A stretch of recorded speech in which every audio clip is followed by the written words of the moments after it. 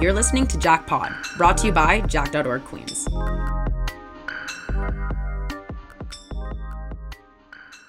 Today's conversation will be with Dr. McNevin, psychiatrist and founding director of Student Mental Health at Queens. In this podcast, Dr. McNevin gives us insights into the faculty's journey with mental health and the next steps needed to facilitate mental health accessibility on campus. My name is Igor. I'm a biotech student at Queens. And I'm Braj, and I'm a first year studying health sciences. We hope you guys enjoy and gain some insight. Okay, welcome everyone.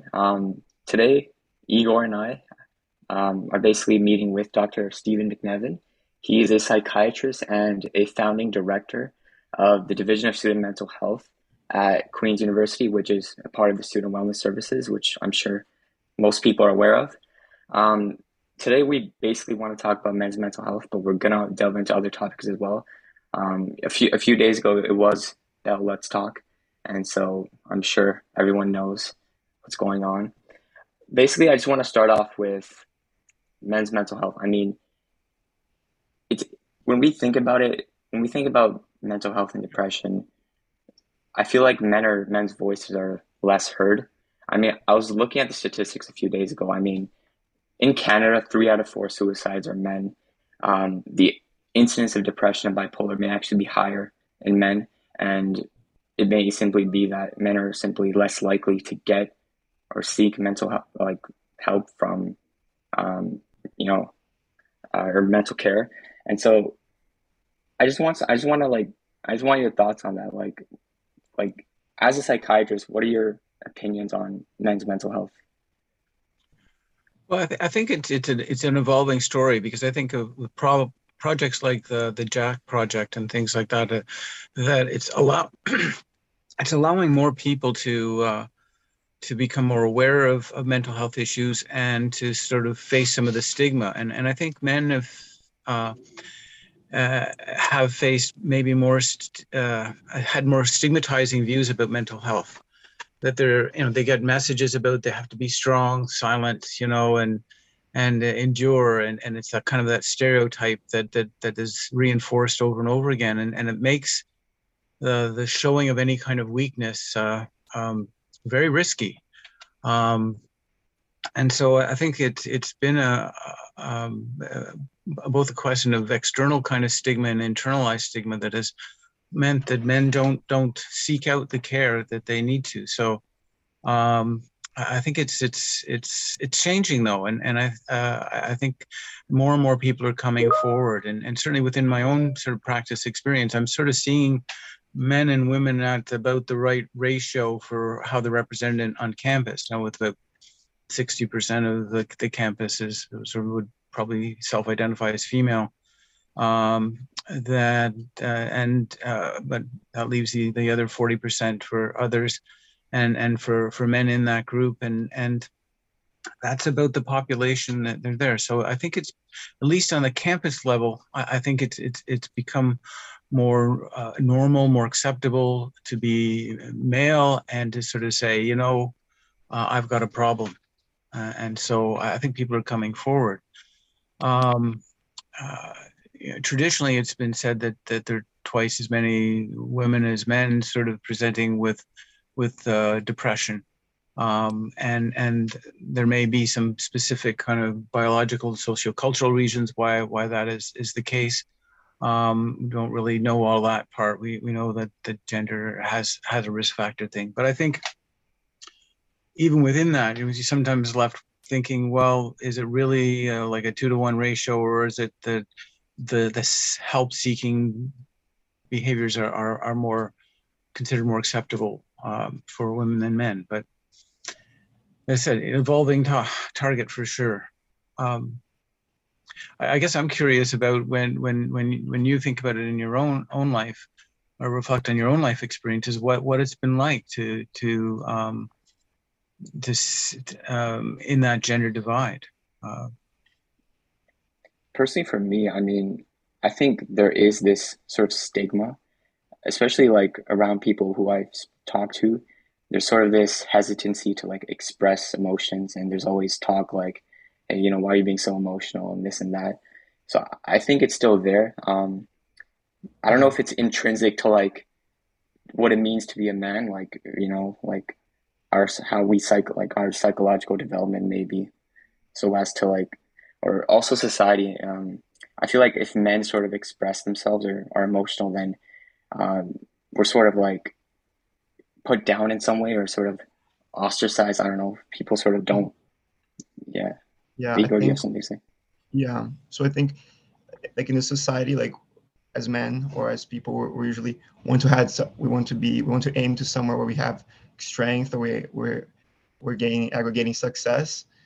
And a lot of times that success is associated with us clinging to like those stereotypes of just being strong and not being bothered about any problems or issues pertaining to mental health. And I don't think necessarily. I think that's just slowly changing within sort of our culture. But Dr. McNevin, I looked over your sheet, and you have been involved in Queens, right, since the '70s. And within Queens, how do you think the culture and potentially even like sort of the department response to mental health has changed, and maybe more specifically men's mental health? Yeah, well, yeah, I guess I've been here a long time because I did my undergraduate degree and my medical degree at Queen's and went away for a while and then came back and been back on campus since 1988, which is a really long time ago when I think about it.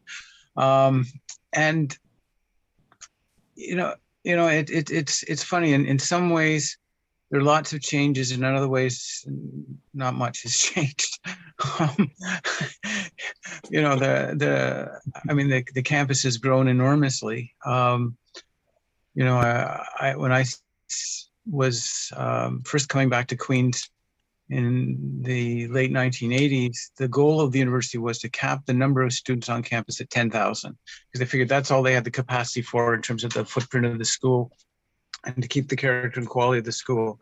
And then for a whole bunch of factors, the university has grown, and now it's like 30,000 students.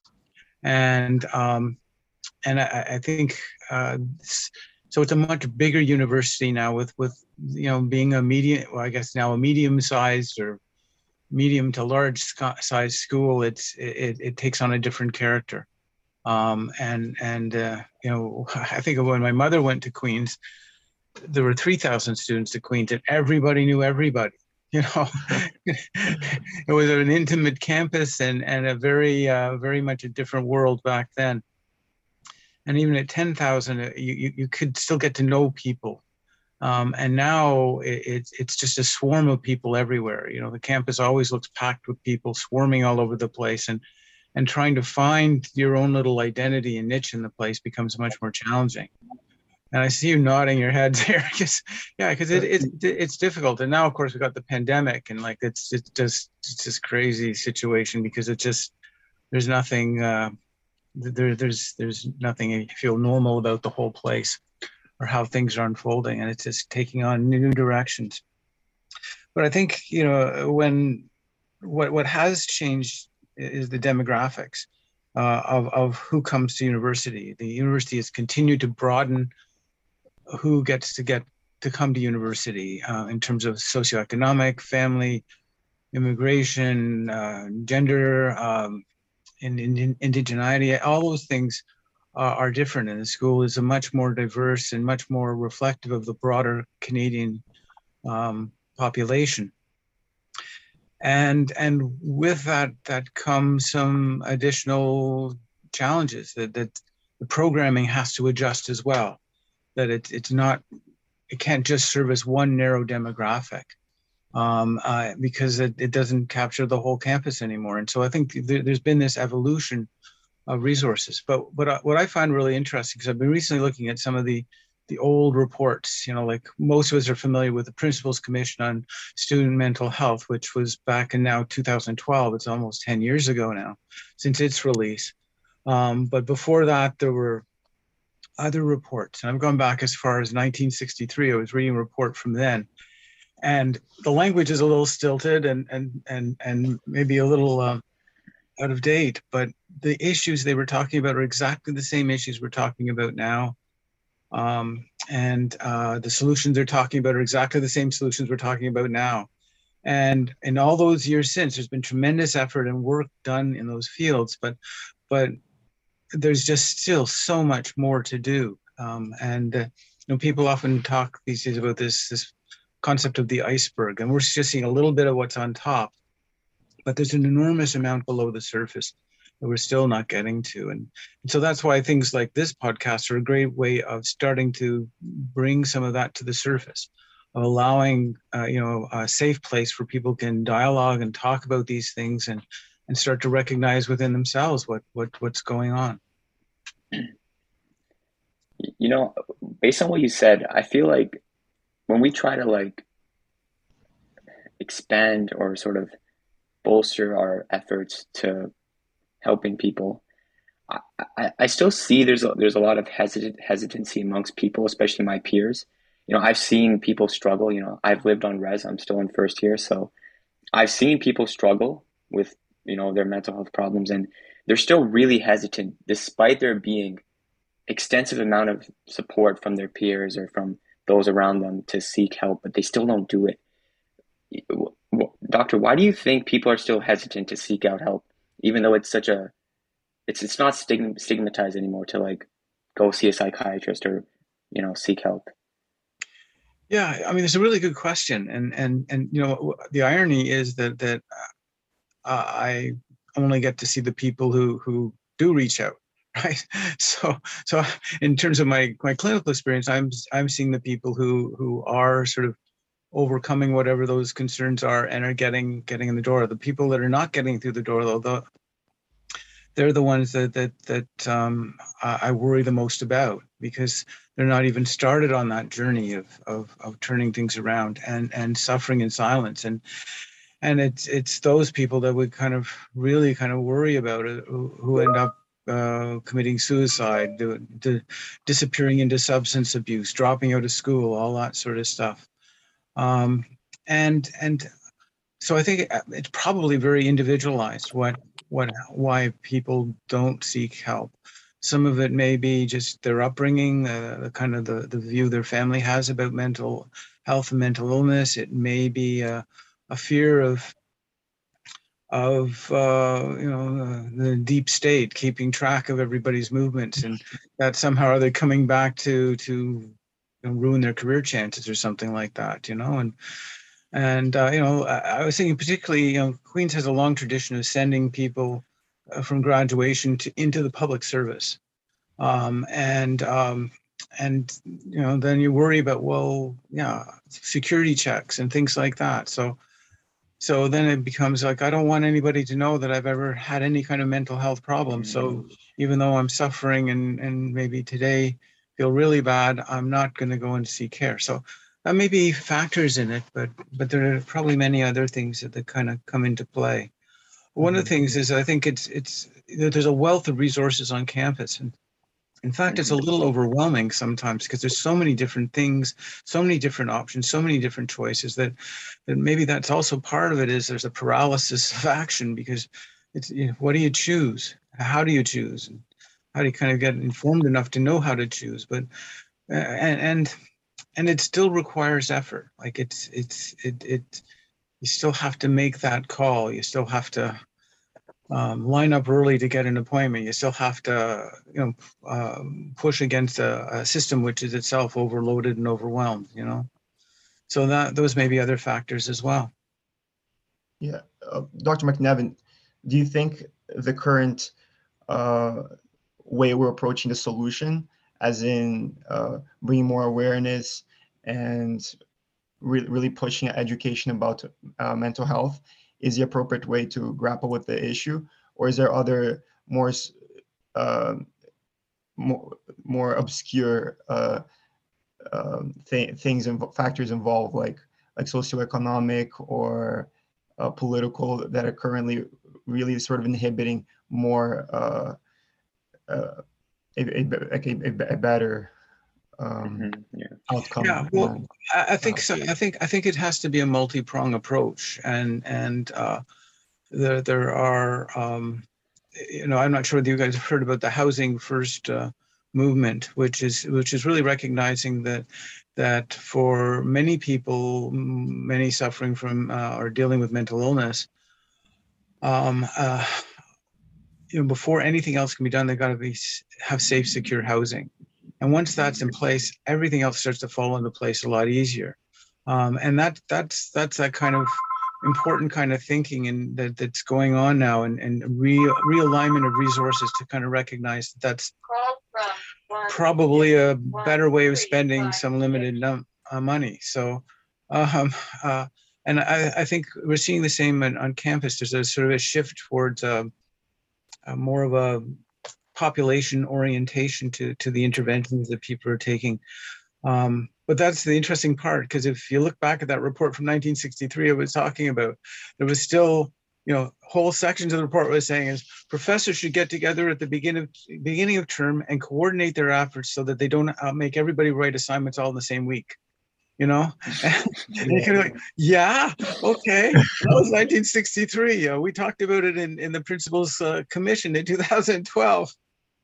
And we're going to still be talking about it probably for quite a while, because there are a number of things we can do at a population level which will have great impact at the individual level in perhaps making it, preventing or minimizing or reducing the stress people are under and the subsequent development of mental illnesses.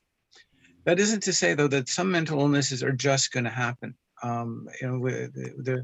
When we think about things like schizophrenia or bipolar disorder, or things like that, the major psychiatric disorders, this is the age, young adult population, when these disorders present. And they're still going to present. And in some senses, before, like in the old days, if somebody got a major mental illness, they only had one option, which is to leave school. Now we're sort of saying, no, school is an important part of your life and development, and you should stay.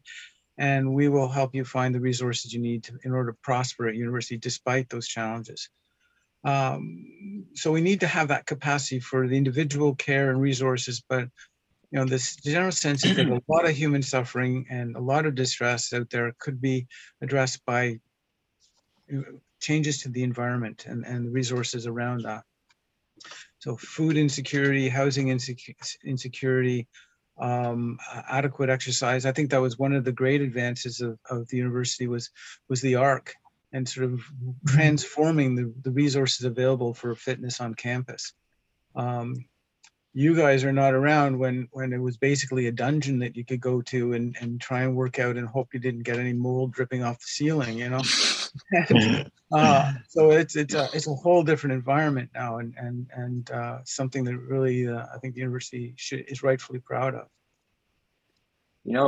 I want to go back to a bit about, you said we need to tackle certain inherent problems, socioeconomic or political or whatever. I was reading into You Flourish, which was honestly an amazing study, which you and your colleagues did. Right. I was looking at the 2019 statistics. Out of the first year student body, I got like 60% of first years responded, amazing. And I was looking at the numbers. Nearly 30% of first years self-reported to having some mental health condition. Obviously, you guys took other information as well, like socioeconomic, like their parents' income and like all these other factors to determine like what caused it. So what was like the main proponent in that 30%? Like, was it from deprivation? Was it from like familial, like, separation? I'm a bit curious. So correlation. I don't think that we ever really came to much conclusion about the origins of that, but that high percentage of proportion is pretty much standard across universities and really pretty much standard across the young adult demographic, whether they're in school or not.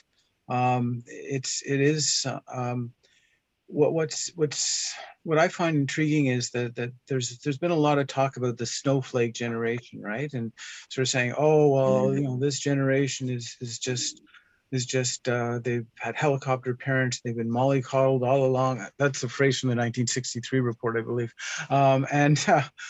But really, that's not the case.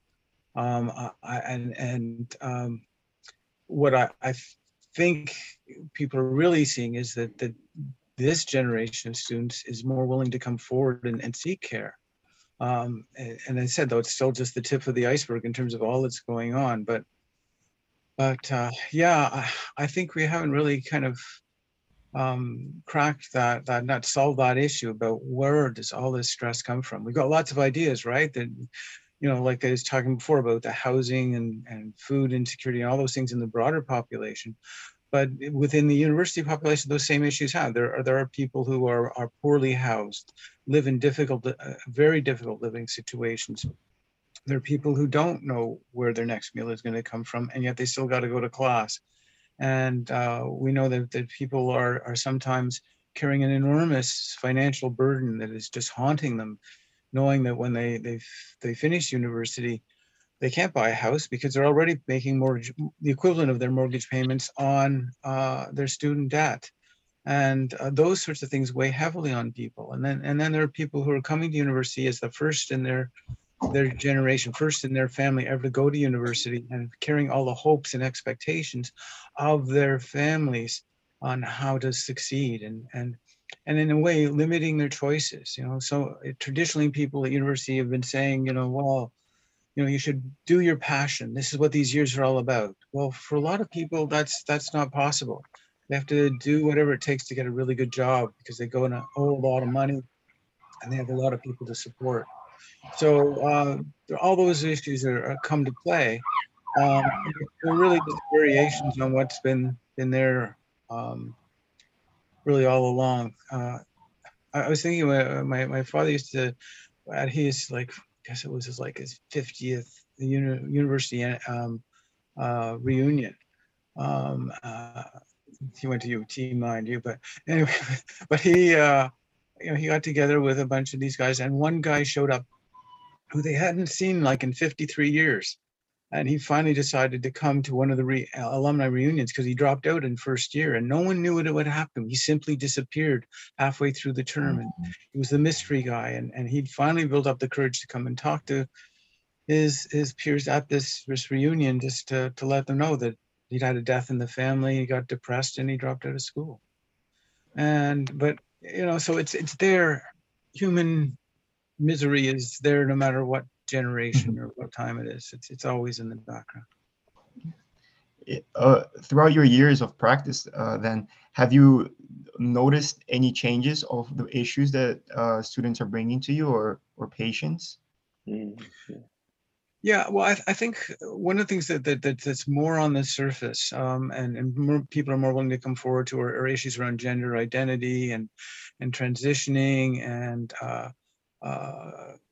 you know, trying to come to terms with those issues and the challenges involved in making transitions and stuff. So that's been something that has been more on the surface now, and it's always been there in the background. They were talking about it related. That 1963 report really grabbed me because they were talking about stuff like that then, using awful terms, but it was there as a concern and a regular presentation to their clinics. So it's like, wow, okay. So, but I think it is something that I've seen more of, and I think the other I guess the other shift I see more is how people have already embraced, even before they come through our doors, the broader issues of getting regular exercise, of trying to, you know, balance their lives, of getting adequate sleep. People already kind of are getting those messages and are trying to enact them. And that's really impressive to me, you know. I think the other thing that's I've seen has changed over the years has been how students are living.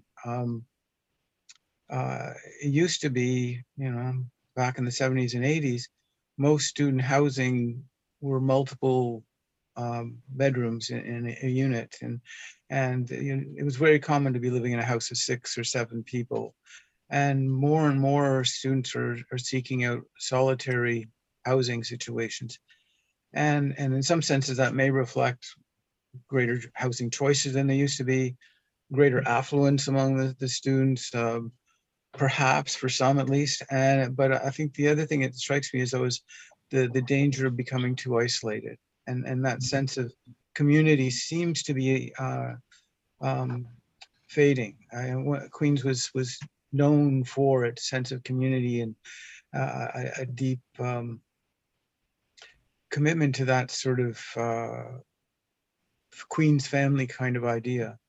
Wasn't always as like any family wasn't perfect by any stretch, but I think it's much harder for people to make that kind of identification, and people are just more spread out and not in connection, and it's been, unfortunately, the way you get together is you drink a lot. Queens is a binge drinking school, and the numbers are there for that, and that's really I think a sad development. Yeah, just to grapple, because we tend to be very ignorant of our history, right? But to have that historic perspective of, I mean, are you just saying that the solutions that we're seeking at that time are quite akin to the ones we're having now, or the demographic? I mean, it has profound effects on the community, and I never even thought about that. That's why that's such a strong expression um, to that. But do you think that the way the campus is evolving, is it a little bit and compounded with with COVID? Is it potentially, are we walking sort of in a wrong path, or do you think that our community remains strong but in different ways? Yeah, I think it's in a process of transition, and one hopes that it will grow stronger and different. But I think Queens in particular, but universities across Ontario, have really faced a sort of existential crisis.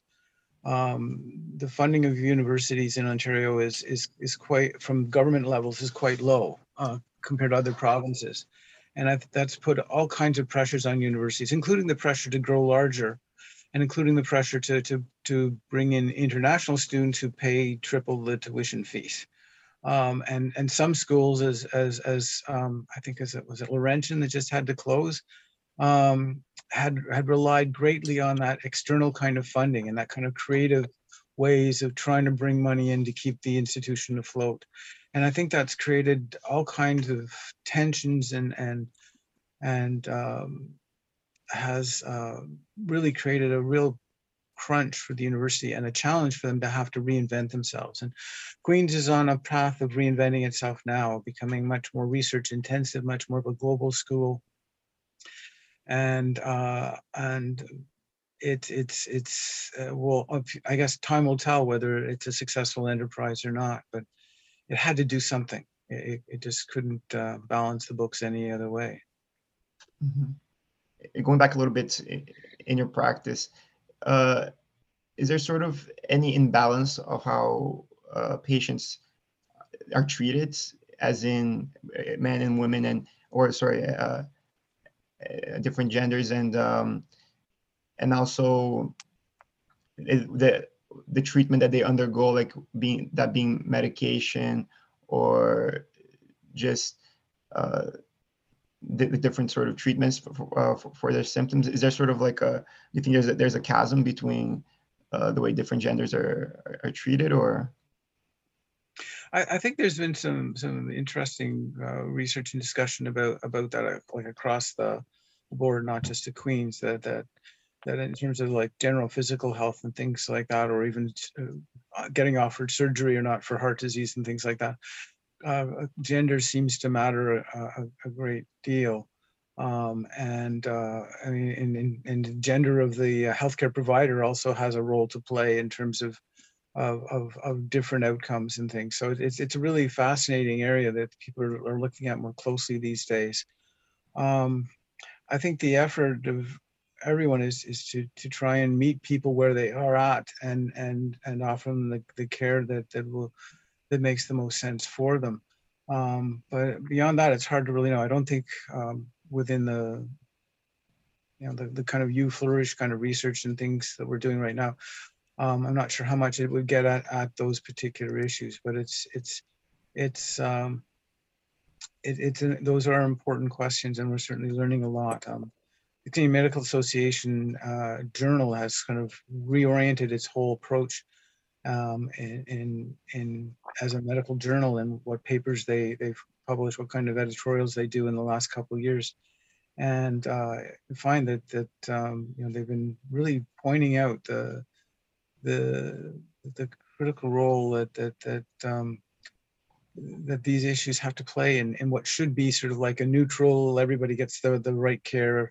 Well, it turns out probably that's not happening, and it's something that I think as a profession, as physicians and those in the larger healthcare community really have to come to grips with, is that got implicit bias that just pervades a lot of the decisions and choices that are made. Doctor, I recently took a pharmacology course, and in it I learned a lot about medications and antidepressants and this and that. I was honestly really intrigued because the professor was talking a lot extensively about this chemical imbalance theory that, Yeah. a lot of psychiatric illnesses are caused by hormonal imbalances or some chemicals too high in the brain or whatnot. Yeah. As a psychiatrist, I want to ask you, what are your thoughts on that? Do you think that, we can solve depression or fix someone just by giving him some pills? Or do you think that we need more of a broader, a more spiritual, a more meditative, or some other approach? Yeah. Yeah. Well, I think one of the things that we've I think known for a long time is that when people talk about chemical imbalances, it's more of a metaphor. It's a way of trying to explain or make sense of what's going on.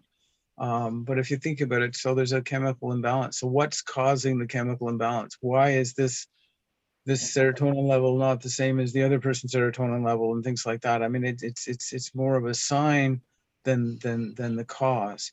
And people are moving away from that chemical imbalance idea of talking about it, simply because it's been oversold as if it's the answer to everything.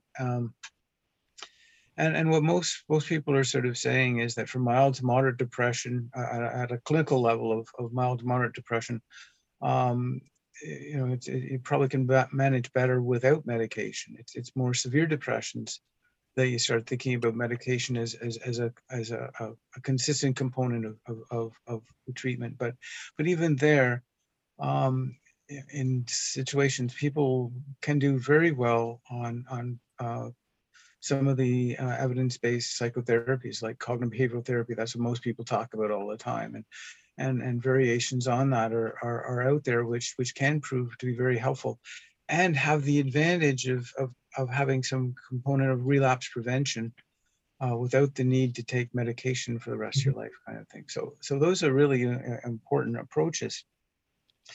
The difficulty is finding the therapist, getting someone who can do those evidence-based treatments. And again, with in a way, COVID-19 has opened up the world of online resources in a way that probably would not have happened so quickly. And so we have lots of online therapists, some online CBT modules that can be self-guided, all kinds of resources like that, which can fill that gap that still remains, that we just don't have a lot of therapists, and particularly don't have a lot of therapists that are funded by OHIP. So unless you've got the money or the private insurance coverage to it, you can't really access that care. There's lots of really great therapists out there, but accessing the care is more challenging because it's not covered. And that is probably going to be changing in the next 10 years, I think. And it's already changing with some of these online resources like Empower Me, and which has been really a great thing, or the Wellness Together Canada site as well. So anyway, but yeah, and the spiritual aspect I think is really important, and a lot of people have been turning towards more mindfulness and meditation practices, and I think there's a strong link with spirituality kind of across the board as part of that, and for many people with depression, they struggle with the whole question of the meaning or purpose of life, and that certainly moves quickly into the spiritual realm as well, and trying to answer those questions.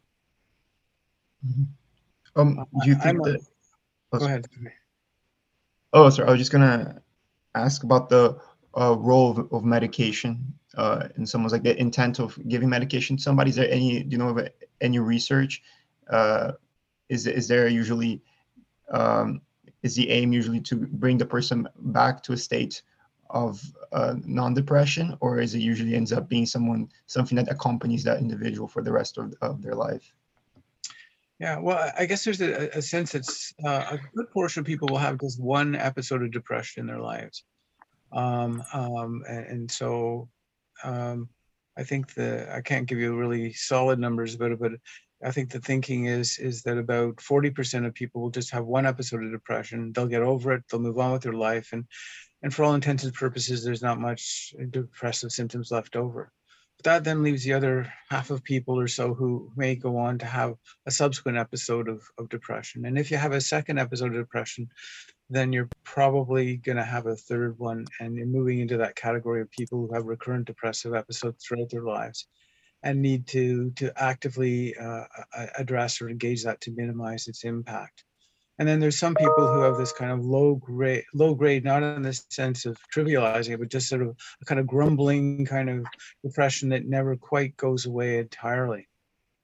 And I think one of the things that we're kind of recognizing is that depression is not a unitary entity, and people are talking more and more about personalized medicine and recognizing individual aspects that shape a person's depression, and also means shapes the kind of treatments or options that could be helpful for them. So we see lots of people who respond really well to cognitive behavioral therapy, but then there's a large bunch of people who don't. We see a lot of people who can get away from depression almost entirely by getting into a rigorous physical activity routine or through mindfulness practices, and again sort of move on. So it's all of those different aspects, but they all sort of come with the label depressed, but their responses are so different to those kind of ideas or interventions. And there used to be this old concept that's coming back again about neurotic and endogenous depression. And endogenous is that more heavy, the genetically determined, it's going to happen no matter what. And then there's the more neurotic kind of depressions, which could respond to dealing with life stressors and just minimizing those, and people rebound quickly. And for many years, I worked at the Personality Disorder Service at Providence Care Hospital, and pretty much everybody we saw come in the door was on 1, 2, 3, 4, 5 medications, one after the other, layered on to try and deal with these individuals with extreme emotional distress and suffering that is hard to even put into words, and really struggling in their lives, and with quite a high suicide rate, and most having a profound history of trauma or early abuse or neglect. And really, medications don't do very much for them, but people are desperate to offer them something because their suffering is so great. And so the task often at the Personality Disorder Service was people move through a set of therapeutic group programs and enterprises and individual therapy, and most of them got by without any medication at all, because the medication just was not reaching at the level at which the problems were arising. Oh, I see. And tagging in with this, do you think that the current model, like this sort of Canadian American model of university, of this really big transition between going from high school to university and allowing all this liberty and freedoms to students, do you think that's a sort of a healthy transition, considering the way the sort of society and the world uh, is moving into a more sort of a globalized scale? I come with this question sort of the perspective that I'm from Brazil, and in Brazil we have sort of it's very common for students to just sort of live at home, and that not being an issue in commuting to university. But here, I find that there's a sort of a pressure to go out and uh, gain these new experiences and really test yourself. And Yeah, yeah. Well, I think yeah, you make a really good point. Is that people arrive at university with very different experiences and backgrounds, and um, and for some people it's a huge transition. It just goes against pretty much everything they've grown up with, and that can generate enormous stress. And with stress, things break down, people break down, problems arise. It's so hard in that situation to even put your finger on what's going on, because it's such a totally immersive or different experience. And I can just imagine what it's like to arrive in a whole different kind of culture, way of doing things, set of expectations, and it seems like everybody knows the secret except you. You're kind of like, okay, everyone else is laughing at the joke and I'm not getting it. Was there a joke? And just the simplest things can be so confusing, because it's so culture bound, and so it is a huge transition. And I think the key to survive all that um, is humbleness, of just being able to just you know come to that sort of space where you don't have to know all the answers. You don't have to get everything right. You don't have to be perfect. You don't have to um, uh, get all the secret jokes. You don't have to, and that's all right, and that's okay. And having a community that's accepting of that. And I think that's one of the joys I find at Queen's is maybe it's at other universities. I haven't been at a lot of other universities, but maybe at Queen's it's particularly so, and still survives, is that kind of welcomeness that I think many people find here. It's not perfect by any stretch, but I think that there's a chance really for people to be supported and encouraged to explore this new space or new way of living. Doctor, I have to ask you. So I'm in my first year of undergrad studying health sciences, and I'm still unsure as to like what I want to do. Maybe I want to pursue medicine. Maybe I want to go into research. I still don't know. Yeah. As a psychiatrist, thinking back to your own life, why did you go into psychiatry? Why did you go into medicine? Like, was there like, even today, like, do you truly enjoy what you do? Does it bring you like value, like fulfillment? I'm just a bit curious into that. Okay. Yeah, I enjoy what I do. I absolutely hate the paperwork, and it Hmm. seems like it involves an enormous amount of time and energy and frustration and all that sort of stuff that saps the joy out of the other work. And I could go on for hours about how much I hate the work. However, that's don't want to discourage you from going, but it's ridiculous. Ever since we went paperless, there's been more work than ever to do paperwork. It's kind of like just in the world. Anyway, but and you'll find that in so many different disciplines these days. But I think I had a kind of relatively unique advantage of having some uncles. One uncle was a psychiatrist. The other uncle was a family doctor who was also a GP anesthetist. So he practiced anesthesia in a smaller hospital. And both of them are also did some work as coroners. And they were really neat people. And I had an opportunity to see a little bit of them at work. And that intrigued me about medicine. And then when I came to Queens, you know, I kind of got swept up in the excitement of the new life sciences program they had at Queen's, and thought, oh, this looks really cool. And it gave me a broad scope of things I could do within that program. And then I got involved with Telephone Aid Line Kingston, and was a volunteer on that telephone crisis and referral service at its very beginnings. And ironically, a number of us from those early years ended up working at Student Health for a while together. It's quite funny after 10, 15 years apart. All of a sudden, oh yeah, we all had little secret code names and stuff. Anyway, so it was that kind of experience of talking on the phone with people in great distress, and the training that was involved, and just finding this is something that I could do and could do reasonably well. And I think back to that volunteer experience even now, that in COVID-19, I find that all those years on the crisis line meant that I was pretty comfortable talking through Zoom or Teams or Reacts or OTN, or just talking on the telephone, which is what I mainly do now.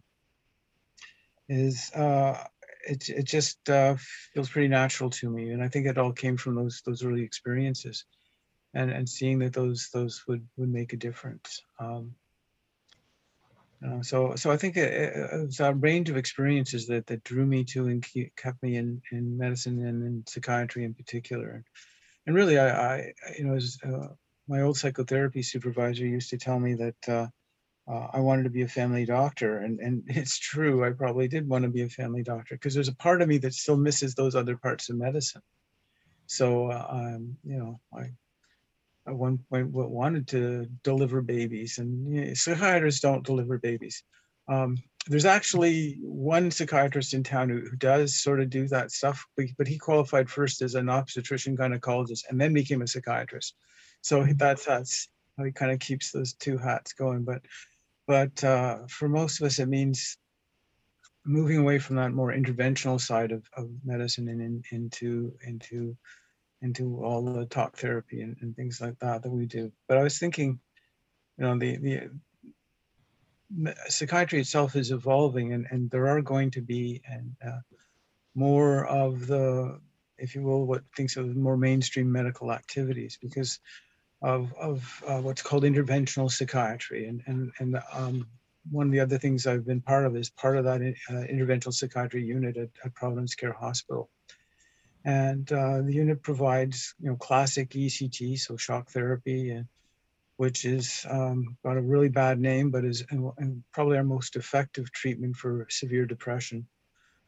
But also transcranial magnetic stimulation, doing the groundwork for people who get deep brain stimulation and or vagal nerve stimulation, and now esketamine and ketamine infusions. And all of a sudden, we've got a whole new suite of options which are far less intrusive and are proving to be highly effective for some of the most distressed people on the planet. And so that I think is going to be an evolving aspect of medicine. We finally got a few things that are kind of working that can be really helpful for people who nothing else works for. Coming from that, so do you think that a more appropriate way to view depression will be devising into sort of depression that arises from heritable factors, and others that sort of come from more socioeconomic, as you said, the neurotic depression, instead of seeing it all sort of under an umbrella and within a substrate? Yeah, I think so, and I think that we're just at the very beginning of that. It's the University Department of Psychiatry is looking at they have this project called CanBind, where they're doing like brain scans and blood tests and detailed mental health histories and detailed histories of trauma, everything else like that, trying to develop essentially an algorithm where you can start to individualize the treatment for people based on all these different factors taken into account, and start to map out that. And so it becomes more than just, well, you're depressed, so you take this pill. It becomes, you're depressed, and these are the different factors that are part of your depression that's unique to you, and collectively they point us in these kinds of directions for interventions that could be helpful for you. I think we're just really at the beginning of understanding some of that stuff and refining those ideas, but it's already led to, one of the spin-off projects of that program right now is they're using they're using capsules made out of to change the flora of the human gut. So those changes in the gut are associated with all kinds of different kinds of depression and other kinds of issues. And so if you can change the gut flora back into something that's more healthy direction, then you can have profound effects on people's mood. And you kind of go like, wow, that's so out there, but it's proving to be true. So yeah, so it could all come down to diet. Yeah. That's really interesting, because it's sort of hard to grapple as a layperson with what really is the origin of depression or mental health, right? And then when you mention something like to do concerning the gut, or even shock therapy, I feel like we always have this natural instinct to just push away from this sort of somatic symptoms, at least the way I feel, because we want to sort of feel that we have some sort of control over what we're struggling with. Yeah, and I think it's frightening, I think, for people. And going back to how we started talking earlier on in the conversation, is that kind of fear can lead to some avoidance behaviors. Like, it's scary to acknowledge this is happening outside of my control, so I'm just going to try and not think about it.